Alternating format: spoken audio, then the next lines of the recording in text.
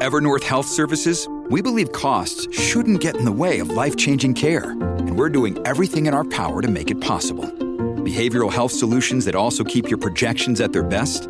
It's possible. Pharmacy benefits that benefit your bottom line? It's possible. Complex specialty care that cares about your ROI? It's possible. Because we're already doing it. All while saving businesses billions. That's Wonder made possible. Learn more at evernorth.com/wonder. This episode is brought to you by Shopify. Do you have a point of sale system you can trust, or is it a real POS? You need Shopify for retail. From accepting payments to managing inventory, Shopify POS has everything you need to sell in person. Go to shopify.com/system, all lowercase, to take your retail business to the next level today. That's shopify.com/system. Hello, everybody. This is Marshall Poe. I'm the editor of the New Books Network. NBN listeners like to read books and buy them. So we thought we'd tell you that right now, our friends at Princeton University Press are having a remarkable site-wide sale. You can get 50% off books, including ebooks and audiobooks, with the code 50, F-I-F-T-Y, at checkout until May 31. You can save some real money on Princeton University Press books. I encourage you to go there and check it out. Welcome to the New Books Network. Hello and welcome to New Books in American Studies, a podcast on the New Books Network. I'm Tom Cryer, today's host. Today I'm delighted to be talking to Dr. Cody Dodge Ewert about his 2022 book, Making Schools American, Nationalism and the Origins of Modern Educational Politics, out now with Johns Hopkins University Press. Making Schools American investigates how a generation of progressive-era school reformers touted the capacities of the public school system to instill national values, equalize socio-economic relations, and strengthen democracy, all by creating model American citizens out of high school students. Investigating turn of the 20th century New York, Utah, and Texas in that order, Dr. Ewert uncovers the educational promises and ideals that underlay a historic expansion in U.S. educational provision in the early 20th century, and also provides the backdrop to debates concerning the mission of public education in America that remain very present today. To introduce my guest, Cody Dodge Ewert is an associate editor at the Montana Historical Society. Originally from Powell, Montana, he earned his BA and MA in history from the University of Montana and a PhD from New York University. He worked as a managing editor at the South Dakota Historical Society Press before taking up his current role in Montana. Dr. Ewert, warm welcome to the New Books Network. To start off with a traditional New Books Network question, could you tell us a little bit about your background, how you came to studying history, and really where this project started from? Well, first of all, thanks for having me today. I'm always excited to talk about the book, and it's great to be on the New Books Network. I've listened to a handful of these, as with most people, so yeah, it's great to be talking to you today. Where did this project start from? How did I start studying history thing? I mean, that goes pretty, that can go pretty deep. I kind of came to history relatively late in my academic career. It's not necessarily something as a student, that is, it's not necessarily something as a kid that I always knew I wanted to do. When I was growing up, my main interests were just like, music and basketball, that was the sort of stuff that I was interested in. But, the thing was that I would really dive deep. I really wanted to know what the context of all these things I liked was. It wasn't really enough for me to just like a band or to appreciate the nuance of the triangle offense or something. I really wanted to kind of dig into this stuff. I read as much as I could about it. So fast forward to college. And like a lot of college students, especially, as a first-gen college student, I'm from a rural area. I wasn't really sure what I was going to do. I wasn't sure what I was doing. But I kind of remember taking an intro history class. And that was really my first introduction to history as a way of thinking. And it really grabbed me. And I thought, well, I can see myself doing that, in part because I already liked kind of digging into things in that way. So it just kind of really grabbed me, and it was interesting.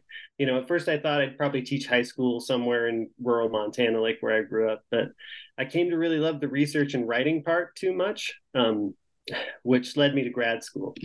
So now to address the second part of the question about the project, and this is kind of like the music and sports thing actually kind of intersects here, because my first big research project I did as an undergraduate was about controversies surrounding the national anthem at sporting events. So doing that led me to work more on kind of American nationalism broadly, and kind of following that kind of national anthem thread, I started to look at the origins of patriotic rituals and rhetoric in schools. So by the time I started working on my master's degree, that was my topic. And I was kind of looking more at the classroom side of the equation back then. But, when I began my PhD program, I started to look outward and kind of think about how communities, parents, and reformers themselves really viewed these practices and how they fit into this broader story of progressive school reform. So that's the kind of soup to nuts version. Great. That's fantastic to hear. It's always amazing to hear the varied routes by which people come to this, and really exciting to hear that background. As you say, this book is situated, and it's what makes it so powerful. It's situated in a point where, as many students of American history will know, these debates about American nationalism are absolutely everywhere. What it means to be American, who's un-American. To kind of start us off thinking about this project, Making Schools American, could you talk us about why nation building seemed so important to these people, to these historical actors at this time, again, at the turn of the 20th century, and how your project and how considering the role of schools in these kind of debates, sheds a different light on this kind of traditional understanding of the era? Yeah, well, and that's great too. That's a great question. I mean, and so for one, this is a transnational story, right? I mean, this is, after all, the age of nationalism. European governments are also pouring a lot of effort into schools and citizenship training, into school systems. And so educators in the US, in addition to just people in the US generally, they see that clearly. But, on the education side, they lack these sort of centralized national school systems that they have in Europe. Americans have this sort of patchwork system that's very kind of state focused, local. So they have this sort of challenge of sort of making kind of a coherent national citizenship training program out of again, this patchwork that we have in America. So that's kind of the important educational context. And of course, there's these massive changes happening in every corner of the country. There's these huge demographic and economic shifts, obviously, in sort of the Northeast and the East Coast. We see that in the form of industrialization, immigration, the TIONs everyone talks about in the period, right? Those are two among the many, right? So, I mean, those are these obvious contexts, but they're also raising these big questions about the future of the country and how we kind of make sense of these changes and how we adapt. There's a lot of talk about meeting the challenges of the 20th century. That's a kind of constant refrain you hear. So, with the immigration question especially, there's also this angle of, well, how do we make these people and their children into American citizens? The answer almost always, in some way or another, was education. So then meanwhile, in other parts of the country, in the South, it's not been that long since the Civil War, and there's still this lingering question of how to sort of reincorporate these like rebel states back into the nation. Not to mention the kind of fiercely contested question of what the role that Black Americans are going to have in that process, especially after the kind of premature end of the Reconstruction era. So how do we make sure that rising generation in the South really understands their place in the nation and understands themselves as part of the United States? Education, again, is most often the answer to that question. So out west, there's something else entirely different going on, right? I mean, the pace of settlement and conquest of that region really increases dramatically in the late 19th century. The map of the continental US, as we know it today, is kind of completely filled in by 1920. But in like 1880, that's not the case. I mean, very few of those states were states 40 years earlier. So creating those governments, creating sort of functioning parts of the nation, that's a big question. How do we do that? How do we square that circle? And of course, that process is also leading to kind of the dispossession of native lands, right? And that's also a crucial thing happening here. And again, education at all angles of this is kind of posited as the answer to both all of these questions. How do you make these new states American? How do you deal with, the so-called Indian question out west? So yeah, there's to say the least a lot going on, and a lot of it pivots around these questions of nation building and meeting these challenges posed by the coming century and keeping pace with what people in the U.S. see as their sort of counterparts or maybe even their rivals abroad. Great, yeah, and it's worth saying, I said a question ago about the strengths of this book. Another strength of this book is, as I said in the introduction, covering New York, Utah, and Texas. Those are 3 states which give very different perspectives on this and very different case studies of this movement. And we'll come to that later. To introduce the work a bit further, I wonder if you could just introduce us to the main historical actors in this work. You class them kind of as progressive reformers, but I wondered if you could talk a bit more about what their backgrounds were, why they came to education, and why were they so keen on selling the advantages of schooling, the benefits of schooling.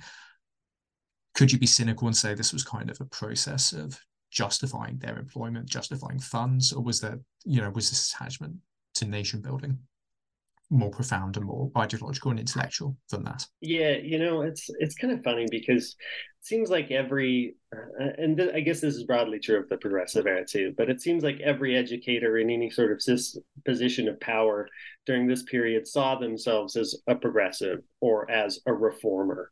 You don't really see anyone staking their claim on, let's stay the course or, stasis. There's not a lot of arguments for stasis at the time, right? That's why we can call it the progressive era. This was just like a language that people used to describe seemingly everything. It was just the way people talked. So seemingly all of these educators are seeing themselves as forward thinking, as progressive. And generally when, I'm talking of the actors I'm talking about are often school administrators who likely started as teachers and just sort of climbed the promotional ladder to the point where they're principals, superintendents, state educational officials who sometimes come from just the world of politics. But, often there's some sort of educational background there.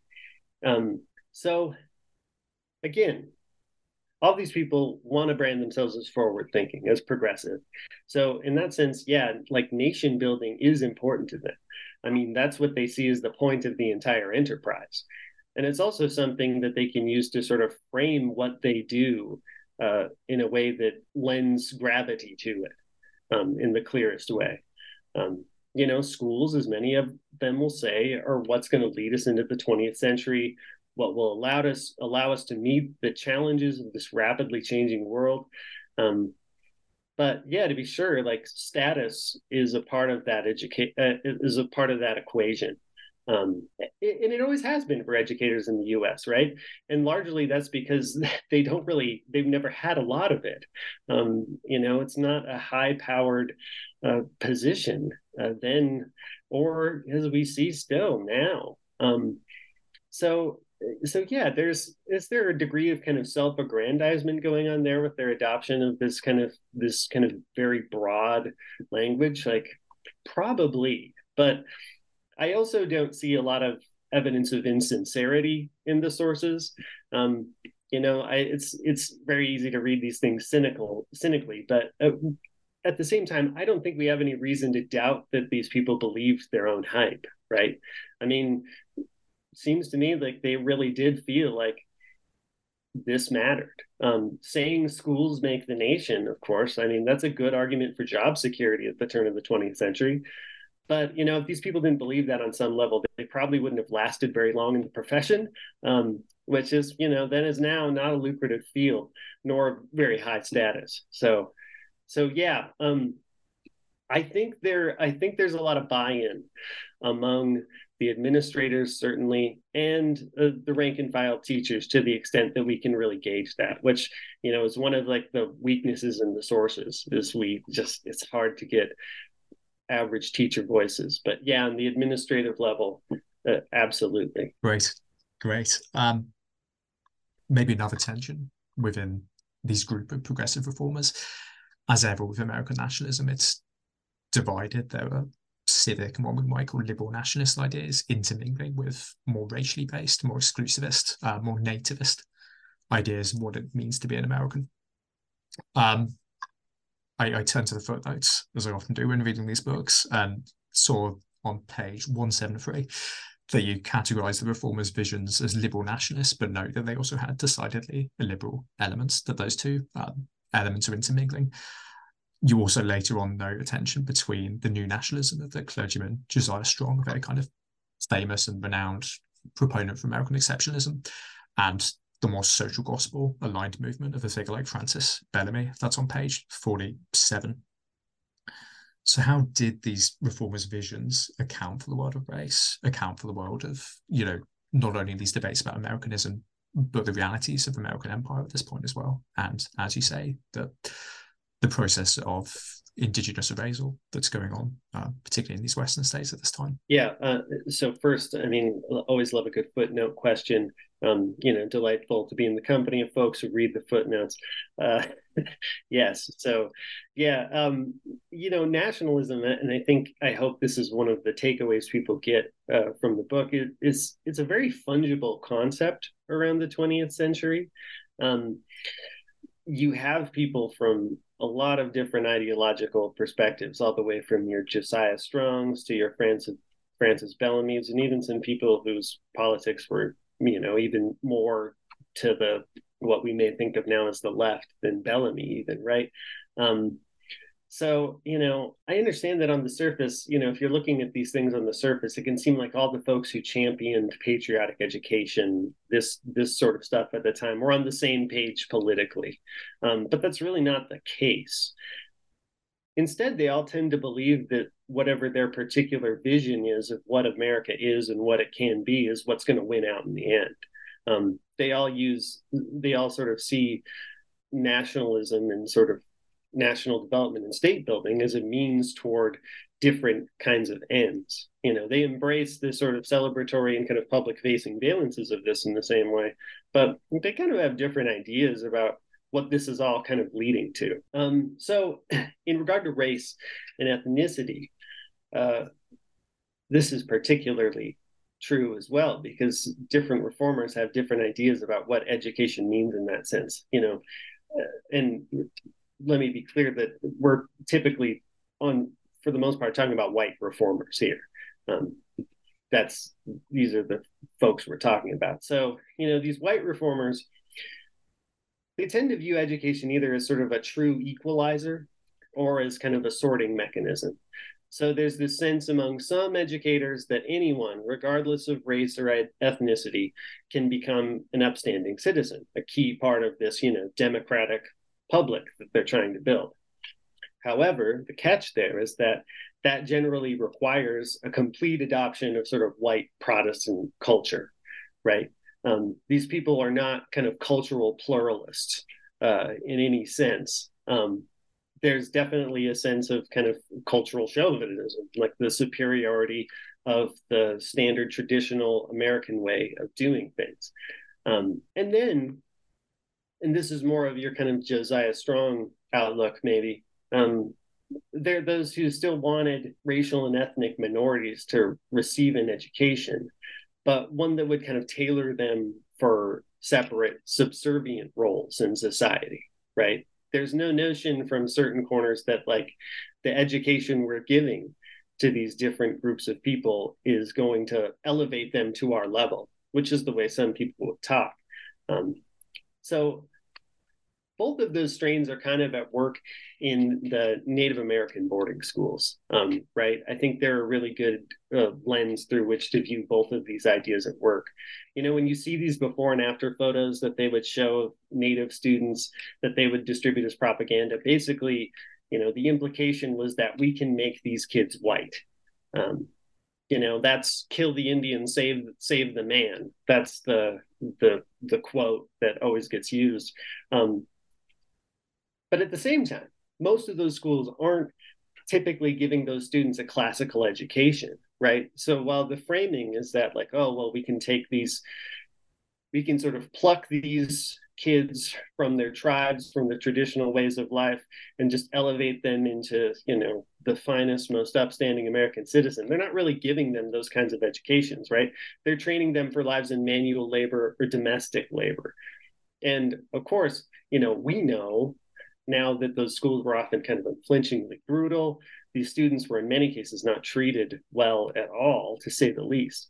But, the public facing side of that was really different. It was like, wow, look at the magic that these people can work as educators. And so public school leaders actually saw that as kind of an inspiration of, an example of this is really the transformative power of education at work. So yeah, I think that's great. And while we're talking about the limitations of this vision, it's fair to say that gender also plays an important role here. You have these really colourful and beautifully illustrated and recounted scenes of parades in various locations. The Columbus Centennial Parade in Brooklyn, page 49. The Pioneer Jubilee in Utah, page 95. All of these have very specific roles for what women who go to these schools are allowed to do and allowed to display to the local populace. You talk about, on page 49, quote, the gendered ideal of citizenship.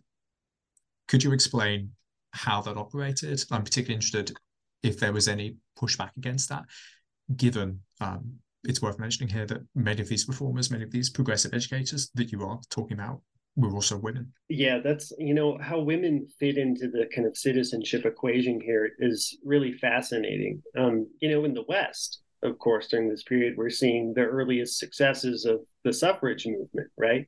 In Utah specifically, Utah and Wyoming were at the leading edge of the suffrage movement in terms of kind of giving women the right to vote.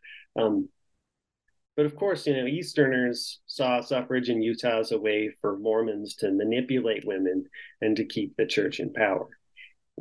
But generally outside of these places where women can vote, and they're allowed a larger say in matters of governance, in the West specifically, the role of women as citizens is framed in terms of their value as future mothers, as homemakers, and to some extent as teachers. So that's kind of what you see in some of these public parades as women or young schoolgirls, I should say, kind of filling the role as we're the future nurturers, the boys are the future leaders and the soldiers. That's the kind of classic dynamic there.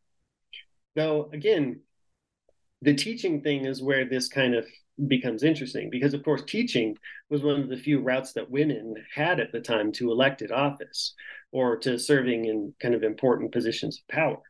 And it actually plays a really critical role in advancing the suffrage movement in several states.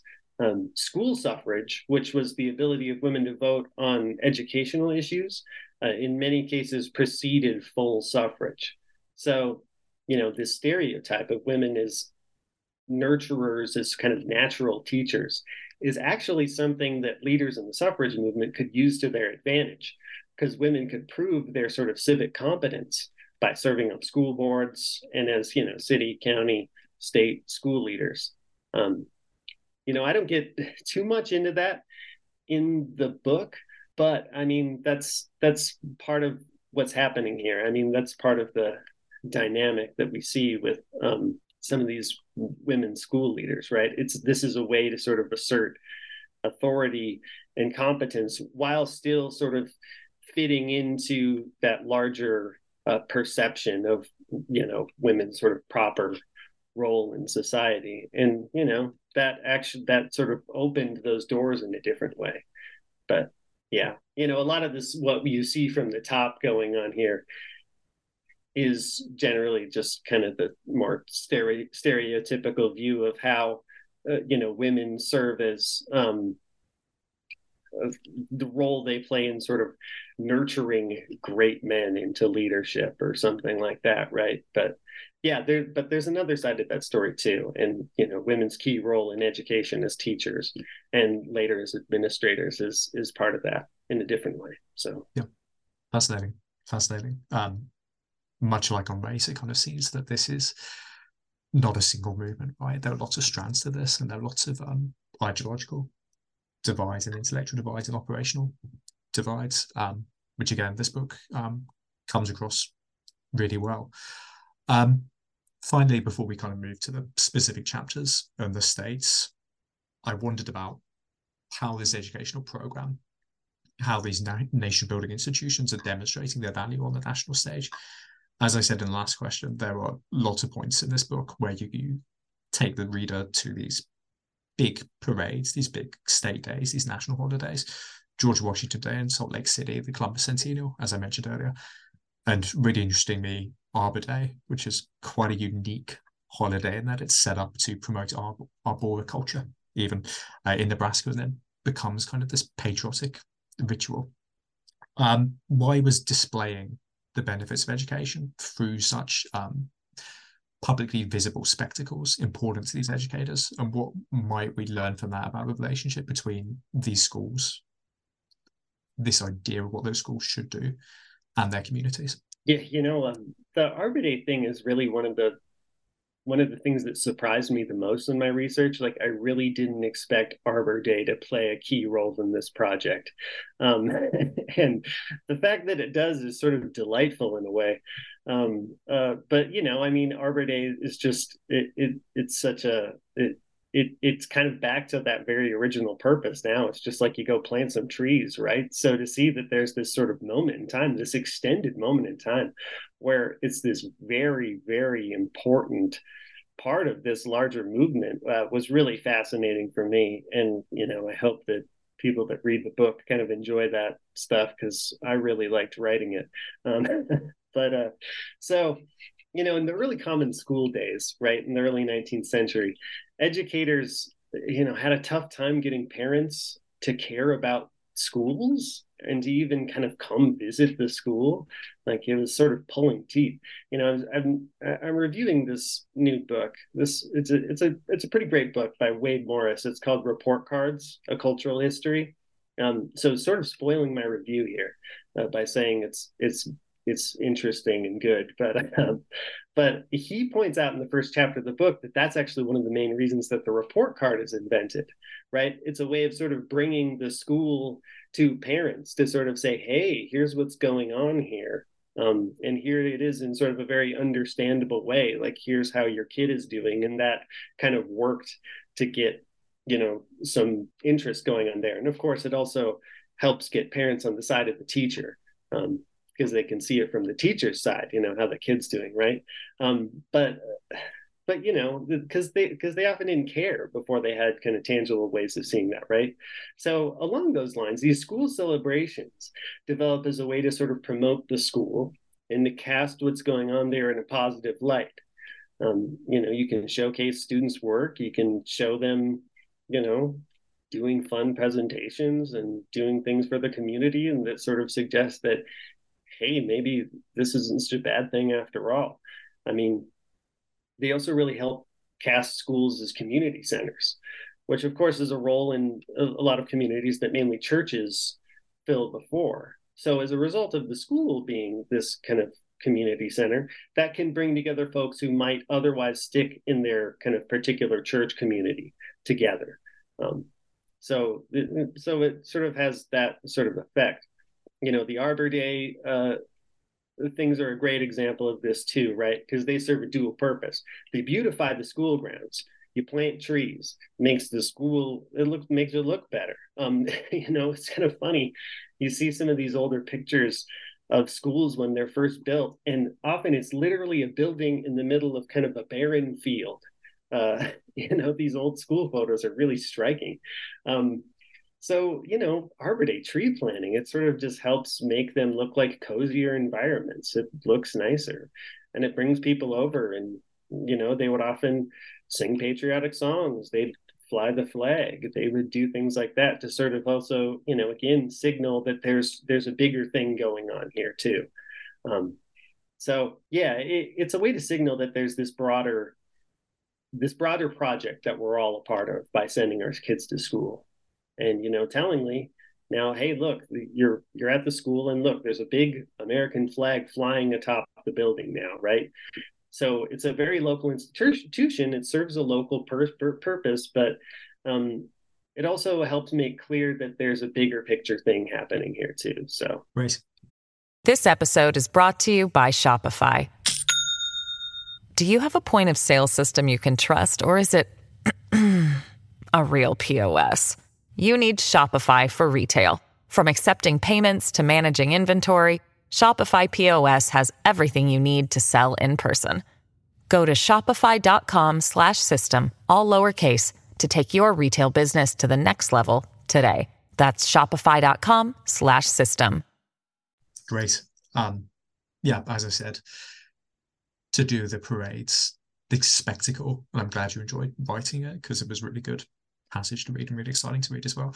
The spectacle really comes across in this book, and that Arbor Day is, yeah, the bit that most surprised me as well, not knowing about the intricacies of Nebraska politics. So it's really exciting to read about that.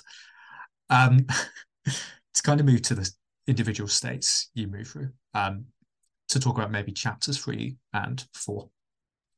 You've kind of opened the story by talking about New York, where a lot of these discourses, a lot of these ideas come from. Then you turn to Utah, which has an exceptionally successful public schooling system, public schooling project in the late 19th century that you argue fulfills a very specific purpose. It celebrates the state's reputation. It celebrates the capacity of Utahns and specifically the Mormon population there to show they're American, right? That there are American ideals, American institutions growing in the state. Could you briefly, and I know this is quite difficult to summarize quickly, tell us about what's going on in the educational politics of Utah and kind of maybe why you chose that case study and what that case study reveals about this wider national school building effort? Yeah, I wish I had a kind of a sophisticated rationale for why I chose Utah here. But I can say it was really just a hunch. I thought, man, I wonder what's going on. I bet Utah would be interesting here. Not really knowing, right? I knew I knew I wanted to go west with the study, and I wasn't sure exactly where to go. I was like, well, California's been done a lot, let's think of something interior. And so I've always been fascinated by Utah. It's just, I think the story of Utah, if you're thinking about individual state stories, is really unique in American history because of the outside role of the Church of Jesus Christ of Latter-day Saints in the state, right? So I just kind of had a hunch that maybe there'd be something here. And so just when I started looking, it became clear, like, oh yeah, this is perfect. Utah's piece in this story turns out to be really fascinating.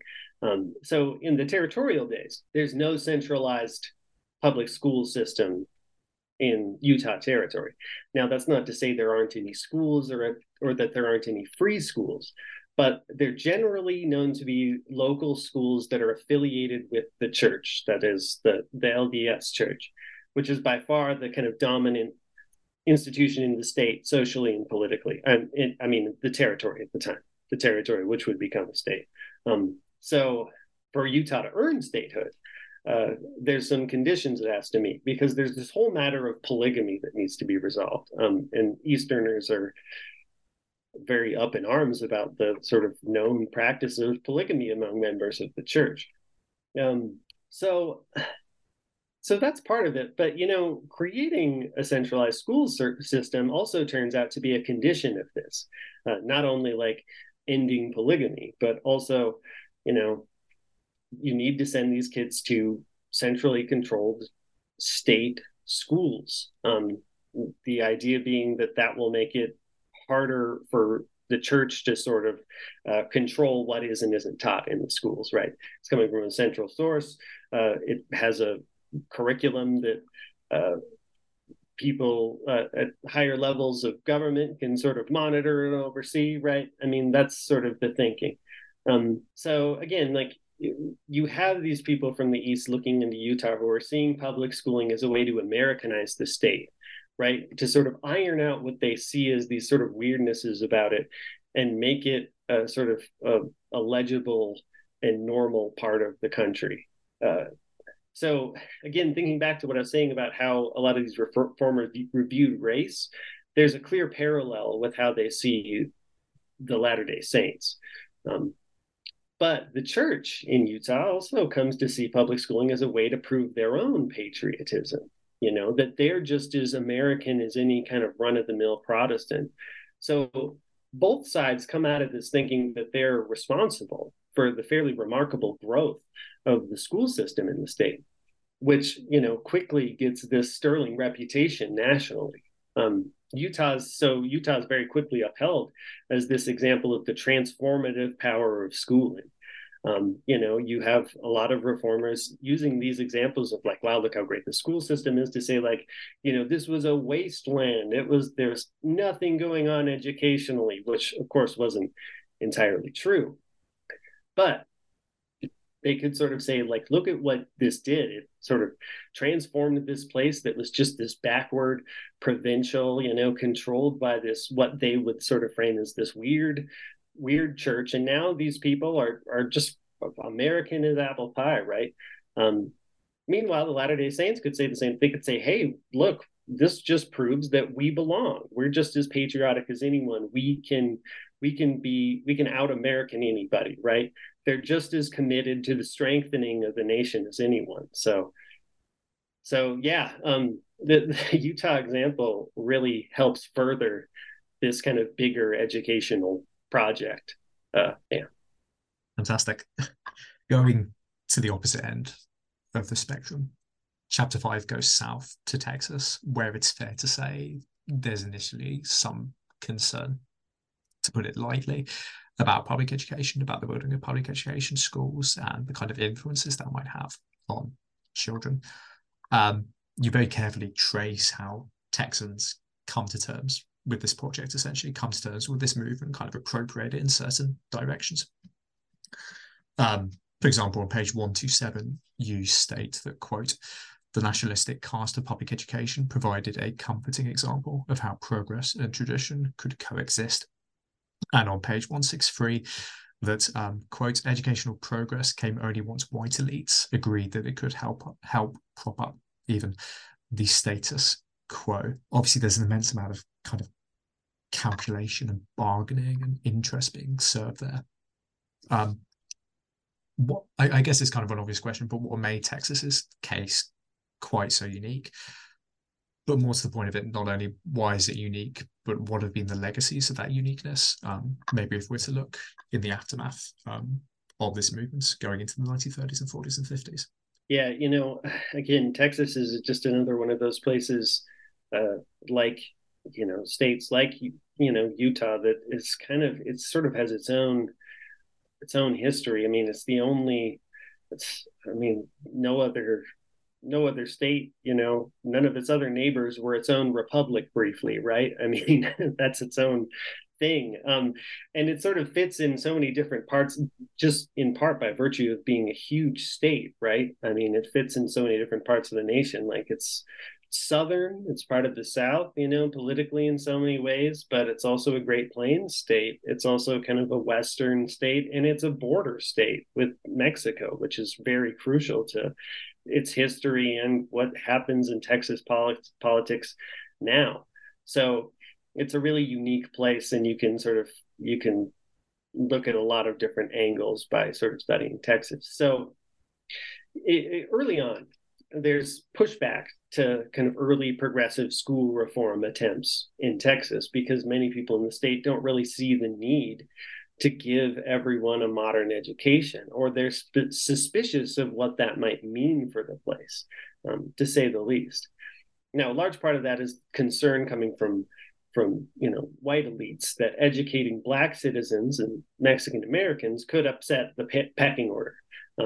There's also kind of a general sense that rural people generally don't need the same kind of instruction that their more kind of well-to-do or well-positioned counterparts in sort of centers of power in the state might receive. There's just kind of a general notion of like, how is that relevant to the life of a farmer? Why do they need this kind of an education? Which people had, of course, people had encountered that in the East Coast too. In states like New York. But often those matters were settled earlier in the 19th century. People came around in those smaller communities to the purpose and the usefulness of schools earlier on. In Texas, that lingered for much longer. And in part, I think kind of the race and class elements there were just a bit stronger deterrents to the adoption, to be sure. So the task for the reformers who wanted to bring Texas up to speed with the rest of the country, because this is the other point, Texas and a lot of the other states in the South, lagged very far behind in most sort of standard educational metrics anywhere else in the country. The other states were sort of lapping these places in terms of just basic things like literacy rates, school attendance, all of that stuff. So the school reformers, the school leaders in the state, they're prideful people. They believe in the bigger project of schools. They want Texas to have a strong education system. They want to be part of that national conversation that's going on too. So they have to try to thread this needle. And largely they do that by appealing to kind of ideas of Texas pride as much as they do national pride.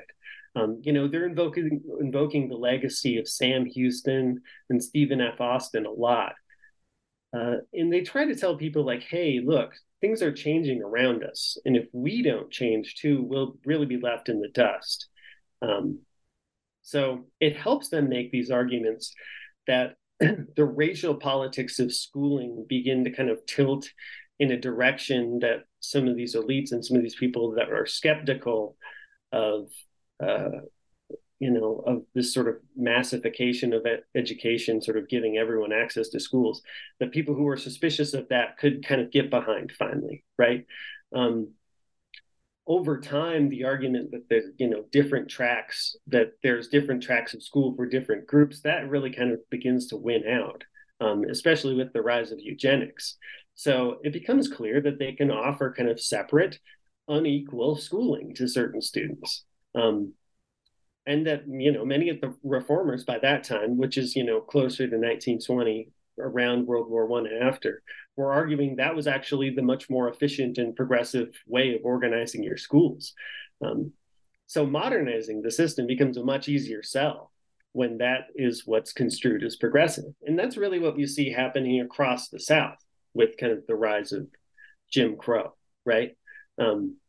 There's people are much they're happier to assent to the creation of schools for other people if they can be assured that they're not going to be a threat. They're not going to be a threat to their status and to their position in society, kind of economically or socially. So yeah, that's kind of that's how the story kind of evolves over time in Texas. So great, and we'll talk about the modern day consequences of that, which I'm sure are on the top of people's minds right now in a little bit. First, maybe one last question. Methodologically, there's a real trend, maybe for the last 20, 30 years, even in the history of the education, to prioritize the voice and perspective of the students. I'm wondering, how does this process, this initiative, this project look different from the eyes of students? And particularly maybe, if you could kind of speculate, the generation that go in these schools, they come to power and political and economic and academic prominence during, the 1930s and 1940s, the most profound era of American intervention in the world. And America is asserting itself in its ideals and nation building on the international arena. I do wonder if that's at all a coincidence, or if this nation building project that you're talking about has a direct influence on its on the children receiving it and what they go on to do after they finish their education? Yeah, and that's a fantastic question. And honestly, I wish I had a clearer sense of that.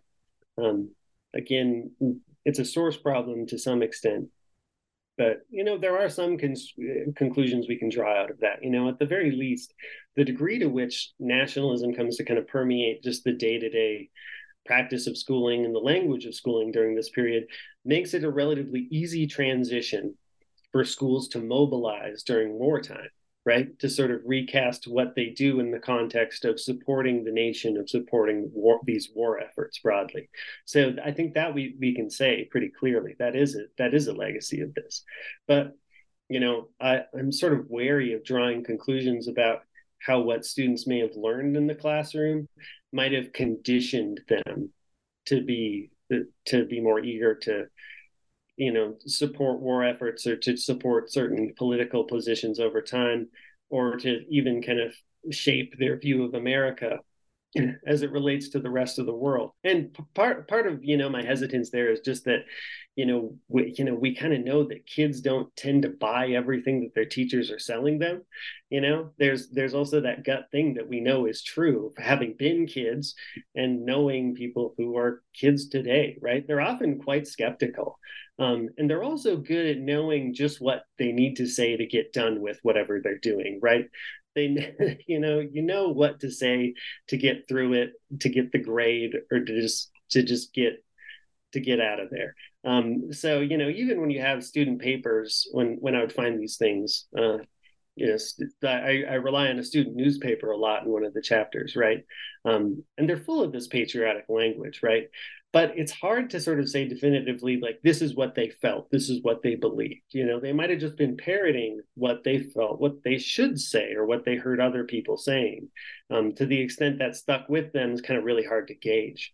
So, yeah, hard to draw definitive conclusions. Though the funny thing is, I kind of did that in my master's thesis. I kind of remember writing something to that extent. Mid-20s overconfidence, I suppose. But so I'm walking that back a little now. If you Google me and find my master's thesis, you'll probably see what I'm talking about. So I'd implore you to read the book instead. But I definitely, it's still a great question, and I think it's absolutely something worth examination. And it's a source. There's absolutely a source problem to deal with there, but that's an angle on this that I think people would be wise to look into more in the future. What exactly did kids take away from this, and if anything, how important were schools versus just kind of parental community influences, cultural, influences in sort of shaping those worldviews? That still is an open question that we have, right? That's a big debate about schooling. So, yeah, that's the best answer I can give. Completely. Of course, there's a lot of talk, given Jarvis Gibbons's recent amazing book on the fugitive tradition and kind of what people can accept or reject from education. So I think that's a wise position to take. Inevitably, we need to talk about how this connects to the modern day. Your epilogue goes quite a bit into this. You argue, and this is page 164, that as many of us who follow American politics, American history might know, schools currently have a starring role in modern politics. They're often the key battlegrounds for all kinds of debates in a polarized nation. To kind of concretize that in the context of this movement, what do you see as the specific legacies of this movement today? How does that link up to these present struggles? And ultimately looking at the state of American public education today, do you think the reformers would like the picture they see at the moment? Do you think they would have considered that this was more success or more failure in their initial goals, as we said at the beginning, to elevate the quality of politics and ease social tensions? Right. That on the one hand, public schools have become such a huge part of American life now in a way that would have been hard for even, I think, their biggest boosters to imagine around the turn of the 20th century. From kindergarten all the way through high school, sometimes even pre-K. We spend so much of our lives in schools, and conversations about schooling are such a big part of, it's just in the air. It's such a big part of our lives. Even for people who are out of school, for people who don't have kids, like, schooling is huge. It's in the air, and it's also, more people go to school for longer periods of time, and yeah, it's a really amazing change. And that's definitely a legacy of this era, right? But yeah, obviously we haven't stopped arguing about schools, certainly, nor have they unified us politically, right? Again, this is something you connects to, you name it, in terms of movements in the progressive era, right? They're all sort of cast in these sort of utopian terms. If we adopt this change, everything's going to be, this is going to solve it, right? I mean, prohibition, whatever, that was always the sort of implication. That was the way they thought. And of course, that hasn't happened, right? I mean, I hope, if there's, I think maybe a takeaway from this book is maybe that much of that has to do, in this kind of educational context, with the fact that there really never was, and still has never really been, a consensus over sort of what it means to be a citizen, what it means to be kind of a patriotic citizen. And I hope that kind of comes through. Nationalism, I think, for these reformers really worked as a framing device for school reform, and as kind of something they could rally behind, precisely because it was a big tent, not because it signaled a specific set of values or ideas. And so we still grapple with those questions in schools, right? And that's why they're kind of still they're still ground zero for so many kind of culture wars over what it means to be an American. We're seeing that now in so many different ways, and that's been true for the past century, basically, right? So yeah, the legacy of this is complex, to say the least. On one hand, I definitely think you can draw a line to just the massive growth of education, and just its kind of immense importance in our day-to-day lives, to this kind of period. But yeah, it's also sort of opened up some new questions, and kind of sown the seeds of different kinds of conflict, that often are rooted in schools. So Great. As I often tell unenthusiastic 18-year-olds who first walked into American history classroom for the first time, the best books are the books that reveal how we got to where we are now, for all the good things and all the bad things in the United States at the moment. And this book certainly does that. Expansive, wide-ranging, colourful points. It really does suggest how we came to the state that we're in today. So really exciting to read, and I'd recommend all listeners to read it. Maybe before we go, as we're running out of time here, what's next for you? Do you have any next projects or at the Montana Historical Society? Yeah. Yeah, right. My day-to-day, I work as an editor, which is something I love. I like working on kind of regional history. It's a lot of fun, and I like to have a lot of different things come across the desk, and to just learn other kind of facets about my region and the world around me. That's something I'll never stop getting a kick out of. But yeah, I do. I have some projects running in the background. It's hard to say what form they'll take eventually. It might just be articles, could be something else. But yeah, I'm always looking, and I can't get away from education. There's still, schools continue to fascinate me in one way or another.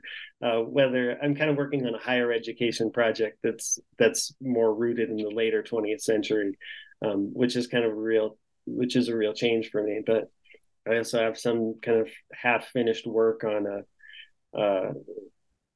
school lands in the late 19th century, so I've got a couple of things that I'm tinkering with, and yeah, I plan to keep doing it. It's fun, and yeah, I'm really grateful that people have checked out the book, and it's great to have this conversation about it. And yeah, I hope it's useful to people. Definitely. That's why we do these things, right? We understand the value of the conversation, and we want to be able to contribute to it, as a way to thank the people who did it before us. So yeah, that's kind of our way of paying it forward in one way or another. So yeah, no, I'm grateful. And really appreciated the chance to talk about it today. Great, thank you. That's a wonderful note on as we consider ourselves in this tradition, all those implications for it. As I say, Making Schools America, Nationalism and the Origins of Modern Educational Politics, out now with Johns Hopkins University Press, came out last year, so available to purchase this very minute. Dr. Ewert, thank you very much for your time today. Thank you for your wonderful questions. Congratulations on the book, and yeah, thank you for spending time with us today and giving us your wisdom and knowledge. So thank you. Thank you.